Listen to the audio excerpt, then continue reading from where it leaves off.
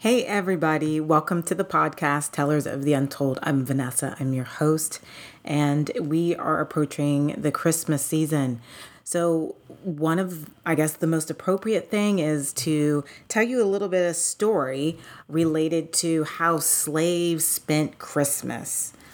I want to conclude with talking about, is the song Jingle Bells, is that song racist?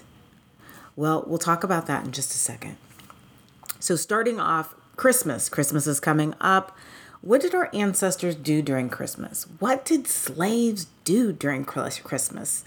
So Christmas on slave plantations was one of the few times of the year that slaves looked forward to, as we can imagine. They enjoyed time off from daily labor tasks, from their plantation ownerships, fun, food, and festivities. Now, when we talk about slaves in the plantation, those that worked in the home, meaning in the plantation house, had a different experience regarding Christmas versus those that were working outside. So during that time, Christmas season, slaves were given gifts. They were given gifts by their masters, and they were also able to see their family. And that would be a time where they could go to other plantations to see the family members that they haven't seen for a while. Many were allowed to sell those items that they would get, like the gifts that they would receive. They were allowed to actually sell them. And then they could keep the profit from actually selling them. And then they were given gifts that ranged anything from handkerchiefs to scarves to molasses or flour. And Dutch ovens were given to them by their masters. And those Dutch ovens would include flour and other ingredients that they would seldomly get during the rest of the year, but they would only receive on Christmas Day.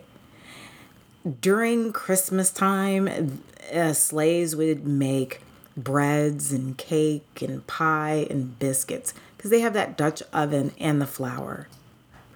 And Christmas dinner consisted of everything from roasted possum and ham to pig feet and barbecue hogs.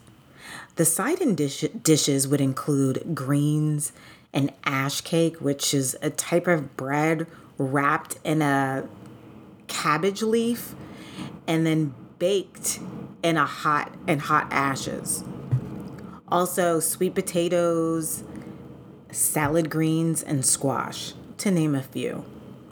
But not all slaves were able to enjoy time off for Christmas, because many plantation owners hosted large, lavish parties that actually increased the work of the household slaves. So those who were able to participate in holiday celebrations would be given permission to select a Yule log to burn.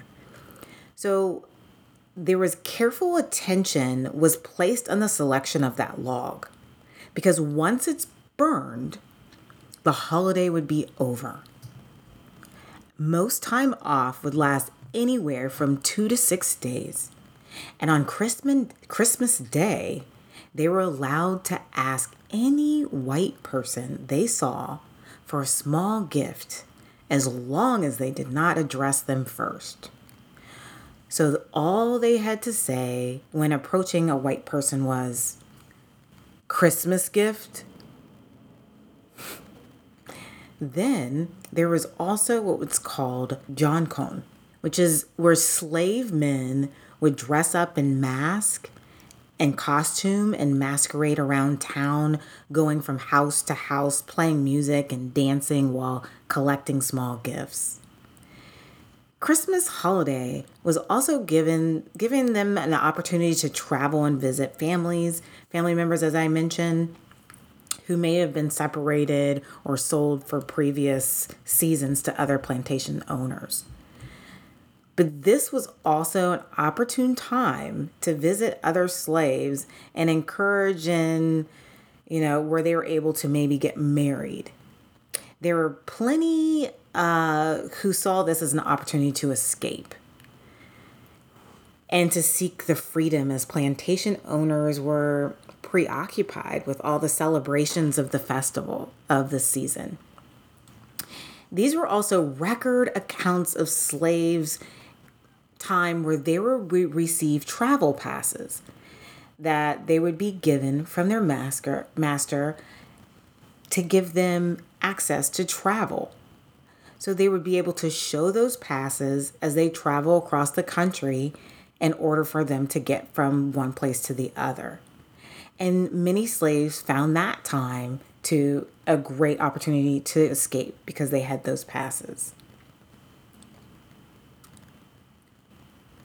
So the slave rebellions typically increased around Christmas due to the owners and the masters traveling, also entertaining guests, and the lax schedule that they were often had during the holiday. And in conclusion about slaves at Christmas, according to Frederick Douglass, who himself was born into slavery, Christmas was just another oppressive tool used by slave owners to reinforce their control over slaves and break up solidity, since the burden of separation and extra control. And that was a quote from Frederick Douglass. And then this is continued. While it was a way to break up the hardships of slavery itself, in short, it was a tool used to control slaves by appealing to the psychological need to reunite with families, rest, and socialize. Now I'm going to move on to a really interesting topic, and that topic is still related to Christmas, but it's one we all sing and have sung the song Jingle Bells, haven't we? So the song Jingle Bells, and you might be wondering, if you're not, you may be wondering why I'm talking about Jingle Bells on an episode of Tellers of the Untold. Well, you will find out in just a moment. So Jingle Bells was written and composed by a guy by the name of James Lord Pierpont. Mr. Pierpont was a New England-born songwriter, arranger, organist, and he was a Confederate soldier and composer, but he's best known for the writing and composing Jingle Bells in 1857. But it was originally titled, quote, "The One-Horse Open Sleigh," unquote. Mr. Pierpont was born in Boston, Massachusetts, and he died in Winter Haven, Florida. The famous Christmas song composer supported slavery on many occasions, and there are facts to back that claim. First, his brother and his father were against slavery, but Pierpont supported the Confederacy. The controversy forced his brother to close his church and return to the North in 1859. Pierpont, he wrote Confederate anthems during the Civil War, and some of these songs included "We Conquer." Another one was "Or Die," "Our Battle Flag," and "Strike for the South." Interesting enough, recently, assistant director and senior lecturer at a CAS core curriculum in Boston, a lady by the name of Kana Hamill, she attempted to solve the mystery surrounding the origin of the song. So after her research, she submitted that the American classic was used for something other than Christmas in Boston. She maintained that the song was not written at Sampton Tavern in 1850, as many would say. She also, according to this researcher, she said that the song was first performed by a gentleman named John Ordway Hall in Boston in the year of 1857. She claims, in addition to that the song was not called Jingle Bells at the time. The song was first called One Horse Open Sleigh instead.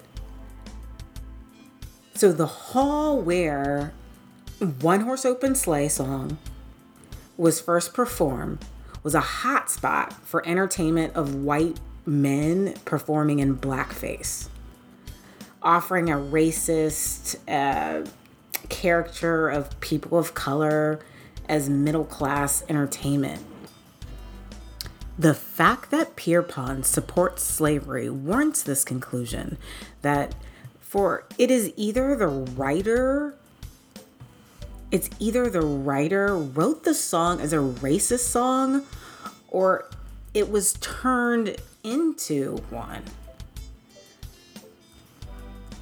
So some people have pointed out that embedded in the lyrics are words that could be translated as racial. And many individuals, especially Black activists, believe Jingle Bells can mean only one thing. It is nothing but a representation of slavery, as they would say. This claim is taken from historical times when slaves were forced to wear those collar bells around the neck. It was delivered that this practice was used to deter slaves from escaping from their masters. Some even claim that the practice made the lives of slaves miserable as it denied them every kind of privacy. But what was Pierpont's song got to do with this? Proponents of the view that Jingle Bells is a racist song believe that the writer's work was an attempt to represent the slavery experience. It mocks Black and our history. So, but we hoping you understand that this podcast and my blog that talks about Jingle Bells being racist, is it racist or not, is no way against Christmas. We love Christmas. Christmas is all about Christ. But rather, it's an attempt to prove insights into the essence of the favorite holiday song. So I'm sure that we have done justice, though my writer and tellers of the untold, as we tell this story. Now, because of this, I'm really not wanting to hear or sing Jingle Bells ever again. And same with my kids, teaching them. But I've actually told them the story of Jingle Bells. Y'all, we're all done for this week. Have a safe, healthy, blessed week. Enjoy Christmas. Hug everybody virtually. And we'll talk next week. Bye. Oh, check out our blog. So wait, before I forget, please check out our blog. The blog is tellersuntold.com. There's both of those that I went over today, those stories. There's a blog there with pictures. And I have two great writers that are writing for me as well. This title was Jingle Bells and How It May Be Racist.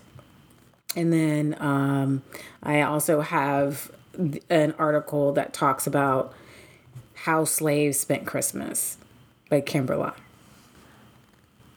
Check it out. Please subscribe and email me if you guys have any questions. I'd love to hear from some of you at least. info@tellersuntold.com. Peace.